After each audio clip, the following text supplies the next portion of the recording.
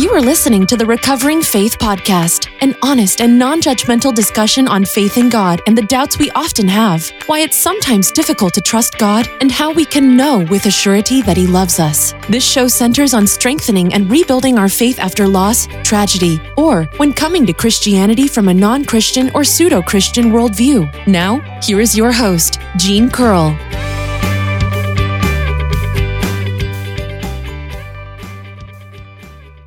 Hello, and welcome back to Recovering Faith Podcast. This is episode 108. I hope it's better weather where you are. It's been raining and cold here in southern Missouri, but we've had some pretty good weather up until now, so I can't complain too much.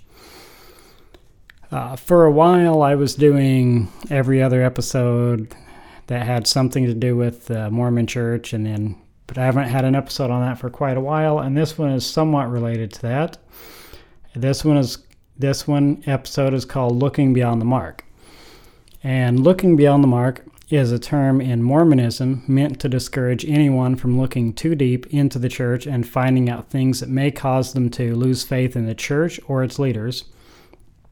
And though the term is different in other questionable faiths, it's common in all cults to discourage investigation or study of anything that is not approved by the leaders. I've talked to some length about my journeys in Mormonism, and some of what I will say won't be new to any regular listeners of my podcast or readers of my blog, but every episode is someone's first episode, and I have to lay the groundwork so that those who are coming to this as their first episode will be able to follow along and understand the journey. And I will try to make the redundancies interesting enough so that those who know my story can still enjoy it. When I was younger, I was lost and looking for anything that would make me feel loved and accepted. And I think I would have been willing to accept pretty much any ideology so long as I felt the people who were teaching it to me loved me and accepted me as one of their own. And the largest contributor to that was my childhood. I grew up in an extremely dysfunctional home, and despite the fact that my mother obviously loved me, I was always depressed and never felt truly loved because of my father's obvious disdain for me, and because he was constantly telling me that I was worthless and would never amount to anything and would never be loved. My father even went so far as to say that God didn't love me and couldn't love me, and he said that my mother was lying about loving me and only told me that she did so that I would do things for her. Obviously, that's not true. Growing up, I never had any friends because my sisters and I were homeschooled, which kept us pretty isolated, and we moved far too often to make and or keep any friends. The biggest reason for the homeschooling and the motivation for the constant moving was my father's paranoia that he would get caught for some of the nefarious things he did. My father even watched America's Most Wanted every week just to see if he were on it. He never was, of course, because no one knew about any of the vile things he did. Honestly, I'm not sure what all my father did, and I think I'm better off not knowing. What I do know about my father is bad enough, and it took me a long time to forgive him for the way that he treated my sisters, my mother, and me. When my sisters and I were children, Father always told us that if we talked to anyone and told them how we lived or anything about him, that we would get taken away and separated, and that we would get horribly abused and would probably be put into an orphanage or a foster home where we would be sexually abused and beaten every day. I wasn't sure if my father was telling the truth or if he was just trying to scare us for his own protection. But as horrible as my life sometimes was, I was terrified of the unknown. I'd become complacent and sort of comfortable in an uncomfortable sort of way, and the unknown was truly scary, and what I imagined could happen was undoubtedly worse than anything that would have actually happened. And that was one of the biggest reasons that I never ran away. The other being that I was afraid of what would happen to my mother and my sisters if I were to leave. When Johnny Law finally did catch up with my father for one of his crimes, and he went away, I wanted to distance myself from everything that reminded me of him, including anything and everything religious. I even threw away my Bible because my father would always try to control me and everyone else by twisting what it said and using verses out of context. My father was an ordained minister, though he never had his own church or worked for a church because he was too afraid to stay in one place, and he was completely unwilling to ever turn in a Social Security number. By the time my father went away, I knew that practically everything he ever told me was a lie, and I assumed that all the rest was as well. I felt lost and confused, and I was desperately searching for anything that would give some sort of meaning and purpose to my life, which made me the perfect candidate for Mormonism. At that point in my life, I had a substandard education, and I was not wise to the ways of the world. And I desperately wanted and needed to feel loved above all else, and I would have done about anything to reach that end. I didn't have any idea what I was looking for, but I was certain it was not religion. But that didn't prevent me from falling for it all the same. All I knew for sure was that I was lost like a ship at sea with no rudder or sail. I was working at a Burger King in southeast Idaho at the time, and practically everybody that I knew and practically everybody in the area was Mormon. And all I knew about the religion was what my father had told me, which I assumed to be lies and therefore wrong. And what I had heard on the television propaganda commercials put out by the church itself. After I'd been to working for the restaurant for a short while, I was given the task to train all of the new people when they were hired. And one of the new hires was a young girl close to my age named Lily. Obviously not her name, but that's what we'll call her. From the moment I saw Lily, I was more than smitten, and I hate to admit this, but she dominated my thoughts for years, and I was practically obsessed with her. I laid awake many nights thinking of ways to make her like me, hopefully more than a friend. And in case you're wondering, I did not have any impure thoughts about her, I just desperately wanted her to like me. Even though it was painfully obvious that Lily would never love me the way I loved her, I held out hope that one day we would get married. And there was a time when her father hoped so as well, and told me so. Looking back on it, I'm truly glad that God doesn't always give us what we ask or beg for. Shortly after meeting Lily, I asked her to go someplace with me on a Sunday, and she told me that her religion didn't allow her to do anything recreational on Sunday, which was a completely foreign concept to me, despite my extremely religious upbringing. I was intrigued and started asking a lot of questions about the Mormon religion, and I was told that the proper name of the church is the Church of Jesus Christ of Latter-day Saints. I found out that the boss was also Mormon, and I started asking him questions as well, and I learned all I could about the faith. My interest in Mormonism, at least at first, was equal parts trying to impress Lily and a fascination with her strange religion, though I eventually cared more about learning about the religion than I did about impressing her or anyone else. When I found out that Mormons didn't drink coffee or tea, I was blown away, especially since every church I had ever gone to served coffee and tea. Lily worked at her family's shaved ice business when she was not working at Burger King, and I would often drop by to talk, much to her annoyance. Though I convinced myself that she enjoyed it as much as I did, though looking back, I'm not sure how I could have ever been so delusional. Lily was sweet and kind about it, but her disinterest in me could not have been clearer had she put up a sign. At any rate, the topic of our discussion became more and more about Mormonism all the time, and not only did I start caring more about learning the doctrine and history of the religion than I did about impressing her, she was much more interested in talking to me when she thought she was converting me to her faith. After a while, like any Mormon worth his or her salt, Lily invited me to go to church with her, and though I hoped it would eventually lead to the two of us dating, I genuinely wanted to go to learn more about what the religion believed. I was also told that the congregation she went to was comprised entirely of young single adults, and I was completely shocked and had never heard such a thing, and I had no idea at the time how hard the religion tries to marry off their young. I later learned that Mormon congregations are called wards, and the ones designed to pair up the young adults are called singles wards. When Sunday rolled around and Lily came to pick me up, I was extremely disappointed that several of her cousins were riding along with her and that I had to ride in the back of the car. On the way to church, Lily's male cousins were doing their best to win me over as a convert and to convince me that I already believed what they believed. And it's one of the things in Mormonism, especially if you had served a mission, but every member of the church is expected to win people over to their faith. But at any rate, since I had been lied to so much of my life while growing up, I had no clear idea what I actually believed. My first Sunday at a Mormon church was strange, to say the least. But my curiosity overpowered the urge to flee that came from the weirdness of it all.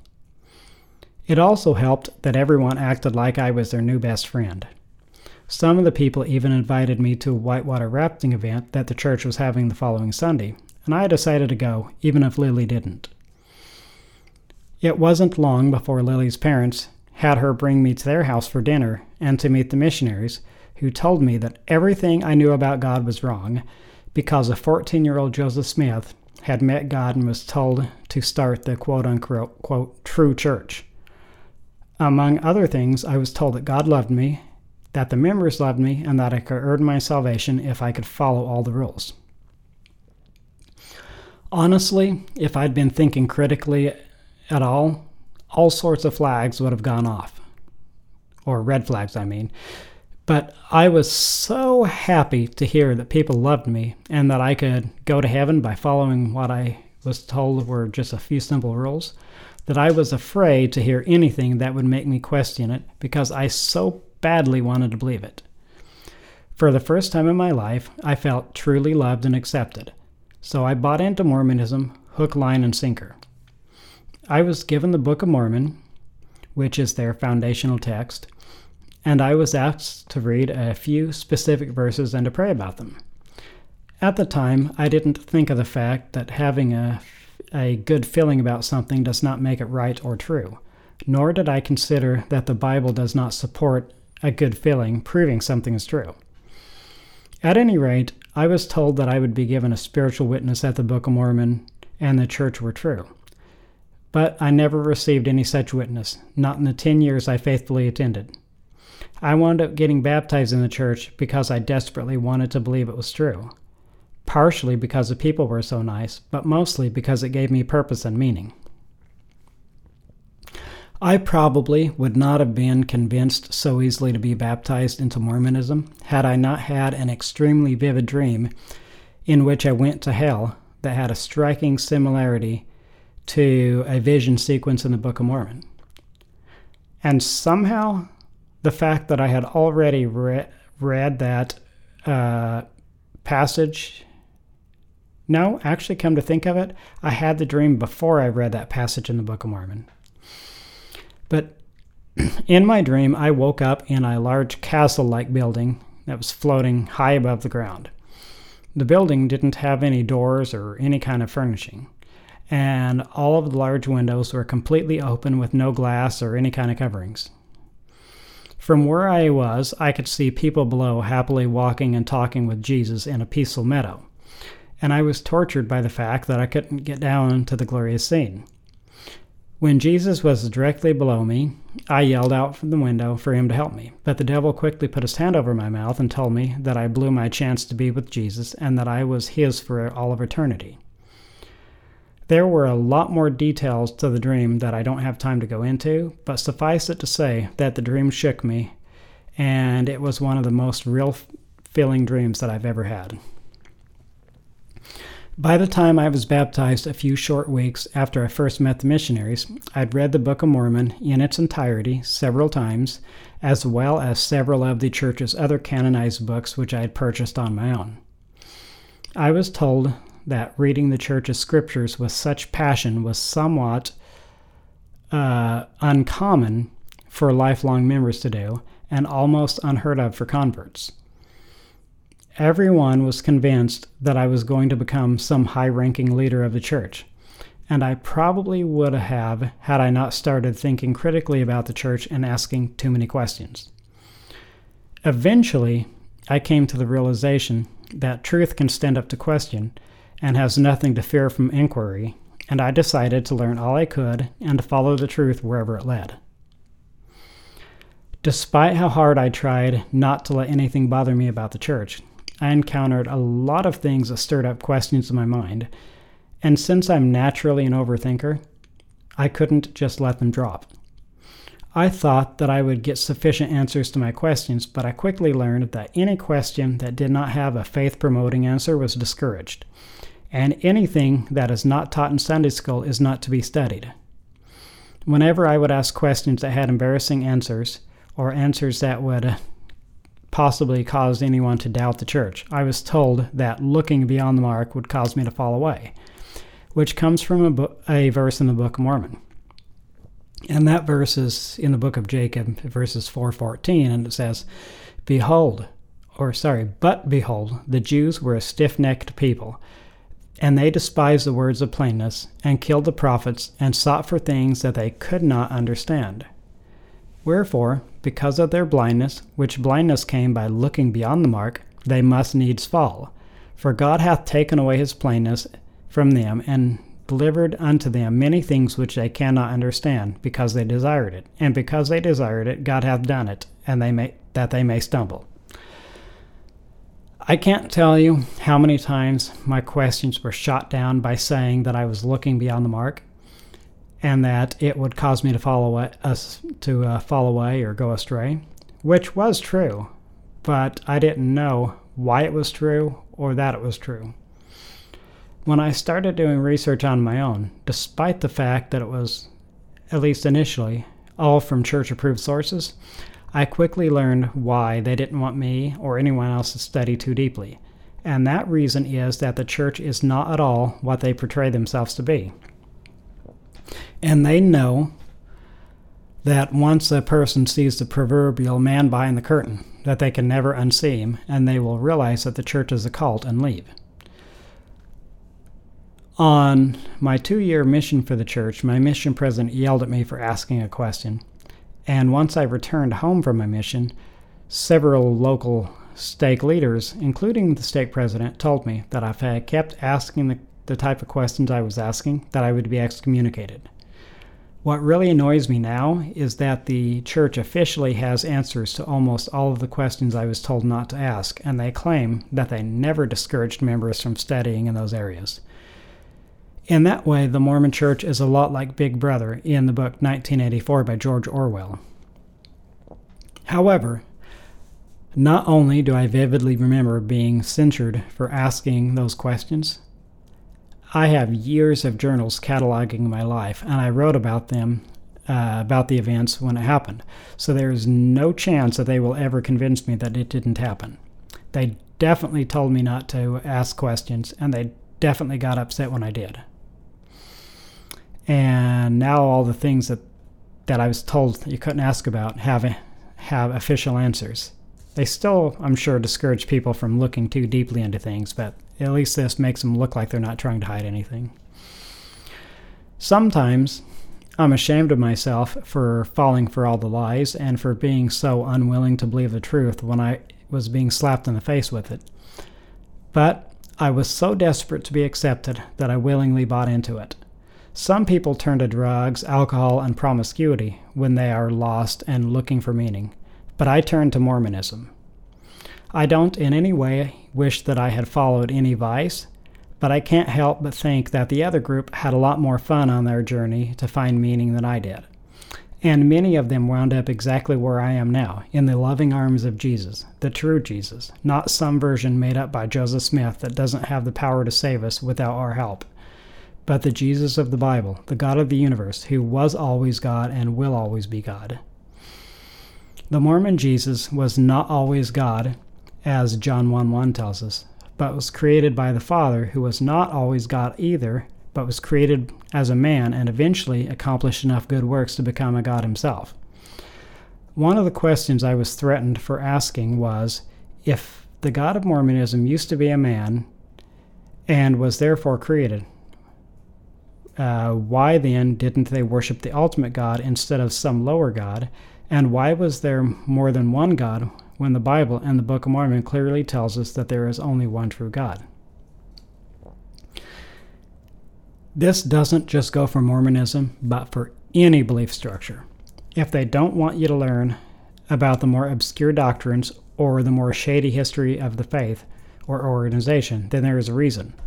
And it's not that they're trying to protect you from anything unless that thing is the truth. The truth is hidden for their protection, not yours. Jesus said that he did nothing in secret, John 18:20. So if a religion tells you that they are his church and they keep secrets, whether it be doctrines, how they spend their money, or what goes inside in any of their buildings, even if they claim that it's sacred, they are clearly not affiliated with Jesus. Jesus said, "You will know the truth, and the truth shall make you free," John 8:32. And the truth has nothing to fear from questions. If you're not allowed to ask questions or learn about the faith except from approved sources, then they are absolutely, positively hiding something, and you should get out. Don't walk, run. Thanks for listening to this episode. I hope you'd enjoyed it. If you haven't already, subscribe to this podcast on YouTube, not YouTube, but I mean on iTunes or whichever place you're listening. And I would greatly appreciate it if you would go by and leave a review and a 5-star rating and a review. Thanks for listening, and God bless. Thanks for listening to the Recovering Faith Podcast. Please rate and review this show and share it with your friends and family. You are loved.